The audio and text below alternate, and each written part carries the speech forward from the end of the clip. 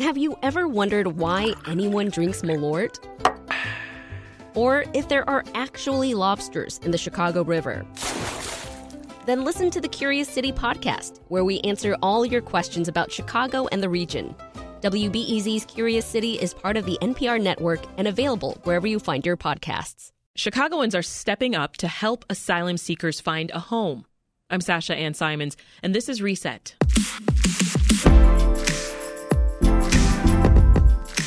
Only a couple of months after buses of migrants began arriving in Chicago last summer, local shelters reached capacity. Now, as the city scrambles to provide shelter, some community groups and individuals are taking matters into their own hands and homes.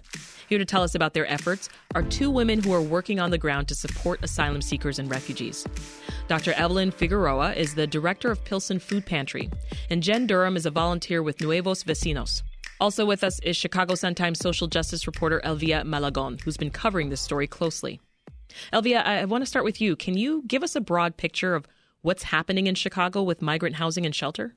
I started to hear from community groups earlier this year stories of them scrambling to find a place for them to live or to even temporarily stay. There were stories of people staying in hospital waiting rooms, people staying in the police stations, other kind of just hallways, people making makeshift places for people to stay temporarily. So that kind of prompted me to start to look at this issue a little bit more. We were also hearing from officials in some of those community meetings surrounding the Wadsworth property on the south side. Officials were emphasizing during those contentious meetings that the need for housing was very urgent. Why is there an issue finding enough housing? Well, it seems like the issue is there just aren't enough shelter spaces.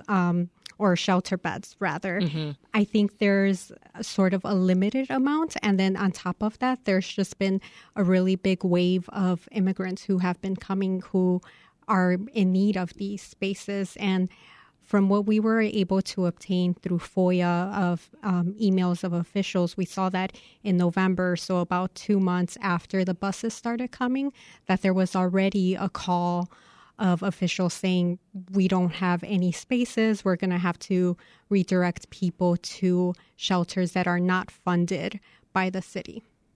And Dr. Figueroa, I mean, we've heard a lot of talk around that former Woodlawn Elementary School being converted into this shelter for single men and women.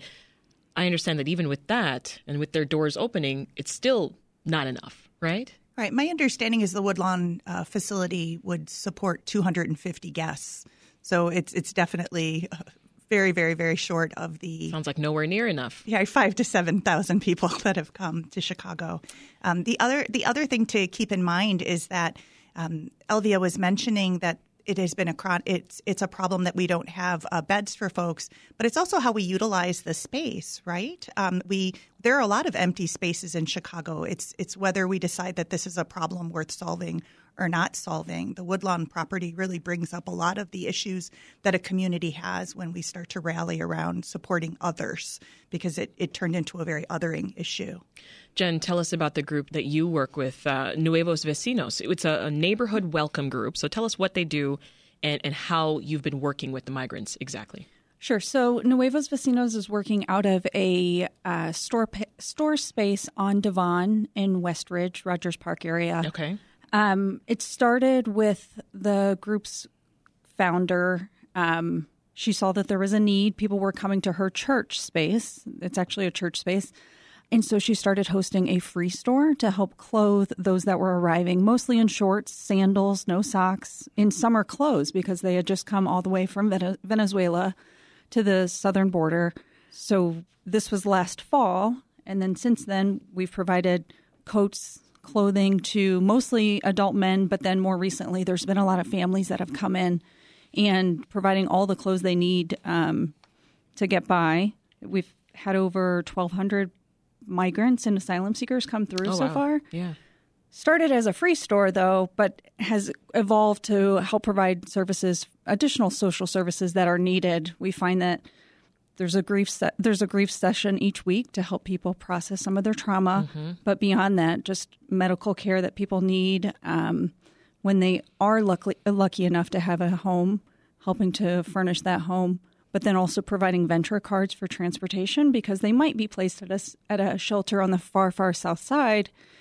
And even getting back to a grief session where they've built a community on the north side is a challenge. This is also a sobering reminder of how layered this issue is, right? We're talking about housing today, but there are so many things that these people are lacking. I'm curious about the grief sessions, Jen. What do they look like? So I'm not involved just because I'm not a pastor. It's mostly run by the pastor. Right, and you're volunteering. Yeah. So the Free Store, we host. It's convenient to host have the Free Store open just before the grief session, because that's a natural place where they're coming in, so they don't have to make a separate trip. But my understanding is they're kind of positioned supporting each other, building community with other migrants by having circles and sharing their grief and supporting each other. Elvia, one of the Chicagoans that you featured in your most recent piece is Evanston resident Kristen Hussar. She's literally taken things into her own hands, her own home, really, right? How have things been for her and the family since they moved in? Because I hear now she's got a couple of boys running around her house. Yeah, that's correct. It's pretty crowded in there. But Kristen has been part of this group that has sort of taken on helping this wave of crisis that have come to Chicago. So she originally volunteered and helped an Afghan family that resettled in this area.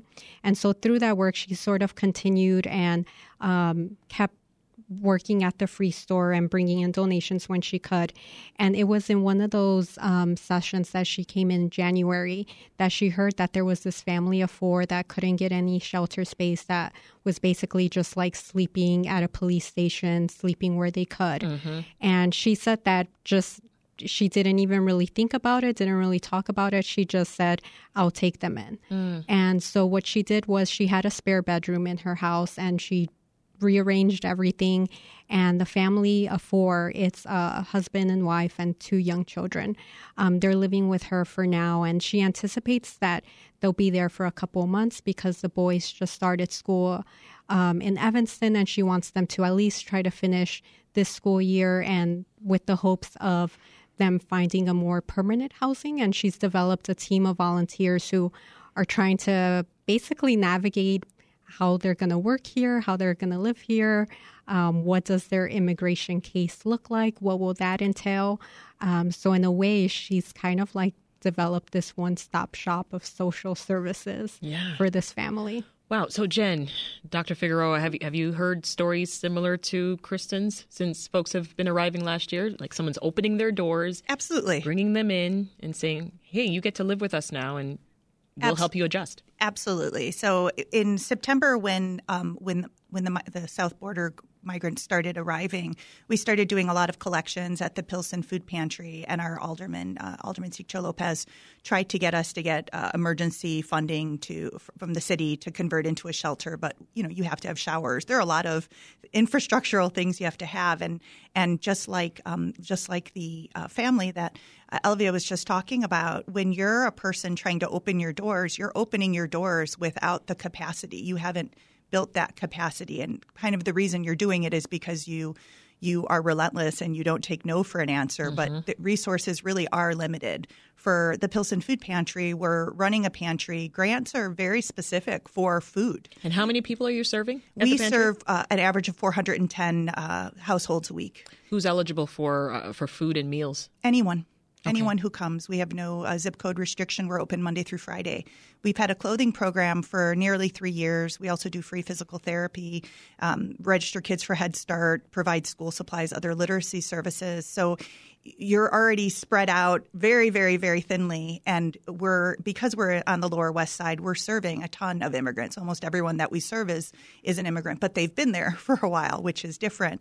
Once you're throwing the wrench in of a newly arrived migrant, really navigating all the nuances of that person's immigration story is incredibly challenging. Are you also feeling the weight of rising food prices? Absolutely. Absolutely. We a year ago, we used to spend out of our own pocket $200 a week for food. We now spend $750 just out of our targeted campaigns. We have another donor that gives us $500. We process 25,000 pounds of food a week. So buying produce when we waste food all the time in the world is very frustrating. Food insecurity is really a problem with the solution, and we're literally around the corner from the international produce market that doesn't. Elvia, you reported Mayor Lightfoot initially asked the state for $53.5 million in aid, but the city's actually going to be getting $20 million instead. This money is going to help fund things like shelter, like basic health and transportation and food, all the things that we've been talking about. But is $20 million enough? That I'm not sure, and I'm sure other people here will probably say no, just because the city had asked for more, and the state is also doing their own program as well, and they're actually in the process of transitioning people from the hotel spaces into their turning a Kmart into a new housing facility. So I think the situation is fluid, and people are trying all these different avenues. In Little Village, there's a community group that they're sort of creating their own makeshift shelter for the time being. So I think people are just figuring it out. Yeah, figuring it out, essentially. Jen, I mean, so the city's getting just less than half of what Lightfoot was asking for. Even without that extra funding, though, are there things that you think that the city could still do to help support folks who are both doing the work and the migrants themselves? This is bigger than a problem within the city, but one of the things that's a big frustration is these people want to work, but they're not legally able to work. If those that are seeking asylum, they have valid asylum claims, first they need to have an attorney actually file that case. That case takes a lot of time. They have up to 1 year after arrival before they need to have it filed. So in order to give a legal attorney time to actually make a valid case, you have to give that time. And even beyond that, then they have to wait 150 days to actually apply for a work authorization. And then right now, the average processing time for the work authorization application is 5 to 7 months. So we're looking at a year beyond when they've actually filed for asylum. And that's a long process. It is. And that's a long time to be relying on volunteers and on the city for public funding when these people want to work. There are jobs available, but they legally can't do it. Dr. Figueroa, are there other factors playing a role in this larger issue of this lack of resources than just funding?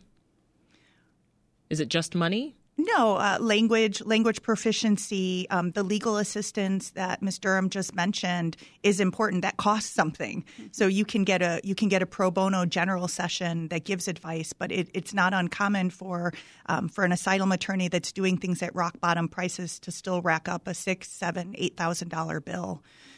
Where are people going to get that funding? There are micro grants, but not for that type of funding. So to help people navigate through the system, they have to be able to speak the language. I've looked at those asylum papers. They're all in English.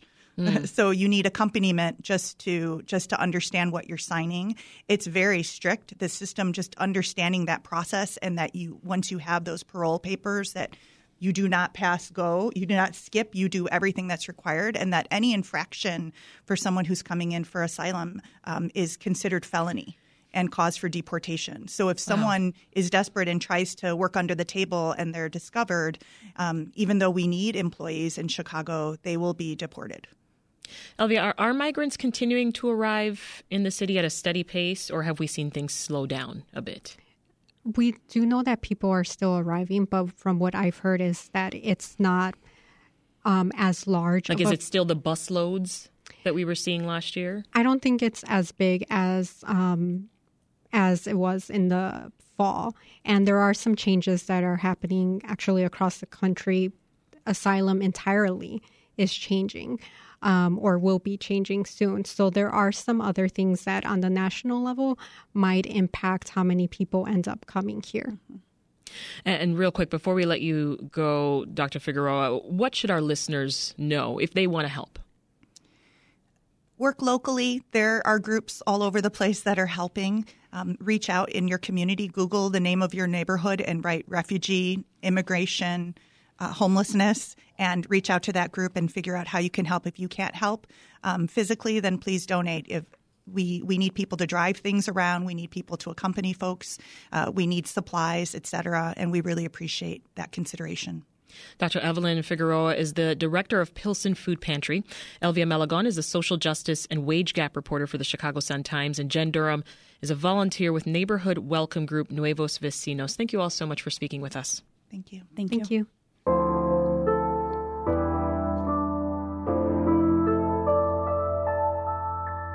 All right, let's turn our focus now to how asylum seekers and their children are navigating education in Chicago. Yo veo con mi ojito pequeño algo rosa. That is the voice of 9-year-old Juanito playing I Spy with WBEZ education reporter Nereida Moreno as he waits for his mom to pick him up from his Northside bilingual school. Nereida is here with us right now to tell us about her latest story about an Ecuadorian family who traveled thousands of miles on foot to Chicago. Hey, Nereida. Hey, how's it going? Thanks for being here. So your story, super interesting. It features a mother, Ana, and a 9-year-old son, Juanito, who they went on this long journey to get here to Chicago. And just as clarification, WBEZ is withholding their real names and their school name due to safety concerns. So Juanito's mother, Ana, talked to you about all the countries that they had traveled through. So just talk to us about what the family had to go through to get here. What a journey, it sounds like. Yes. So they've been here in Chicago for about 2 months now. They left Ecuador in October. It's sort of a common story, right, that they faced threats of violence from a local cartel back home. And so they decided to make this really dangerous journey up north. It started in a rainforest, continued north through 7 countries.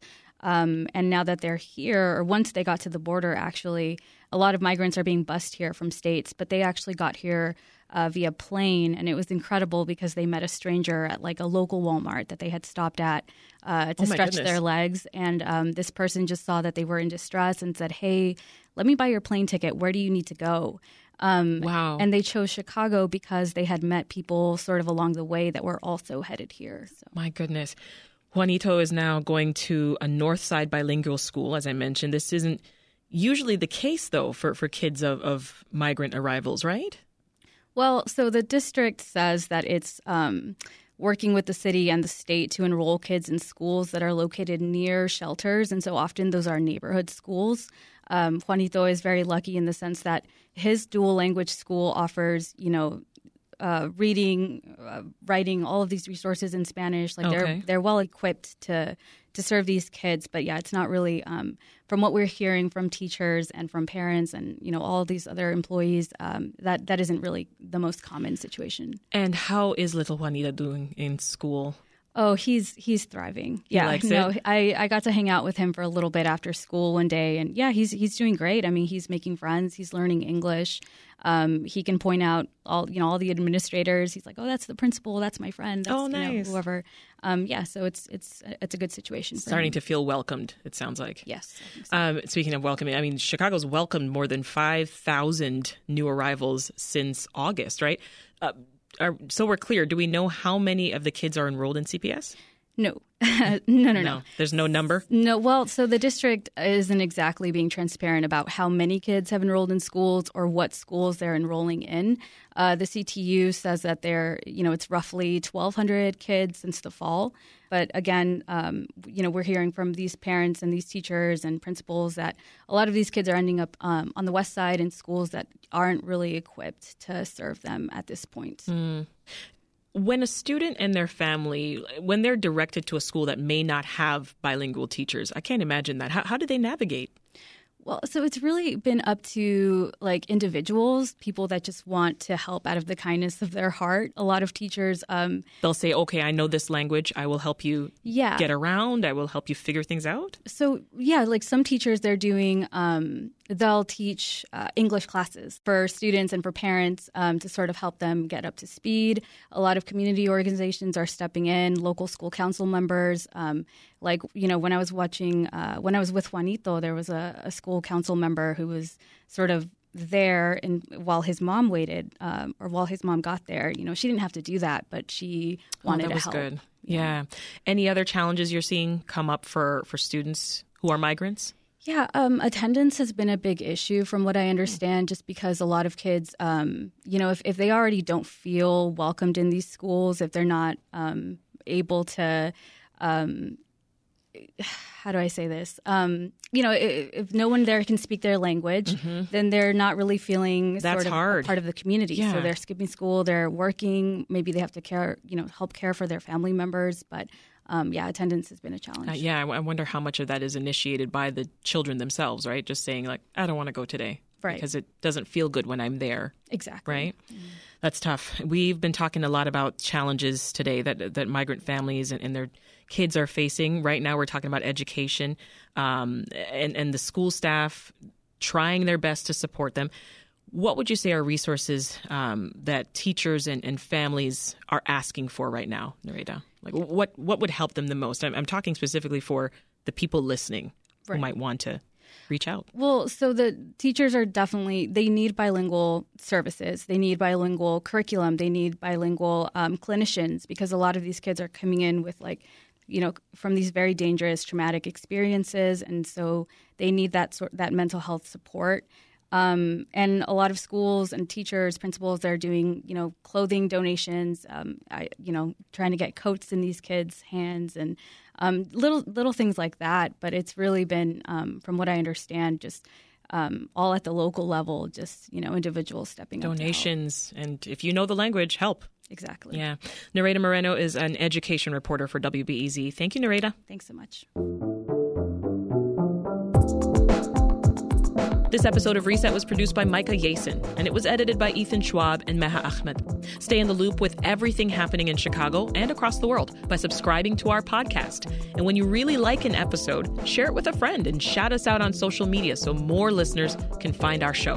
That's all for Reset. I'm Sasha Ann Simons. We'll talk to you tomorrow.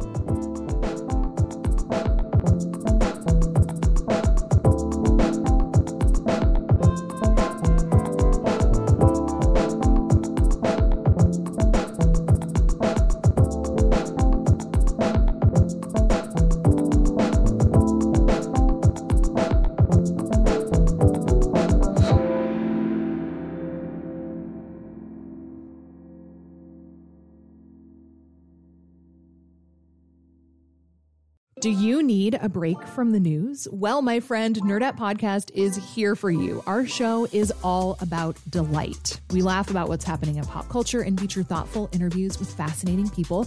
We even have a monthly book club that you can participate in. I could just go on and on about it. I loved this book. It was an experience, I'll tell you that. I discovered authors I had never heard of, and I'm really happy that I did.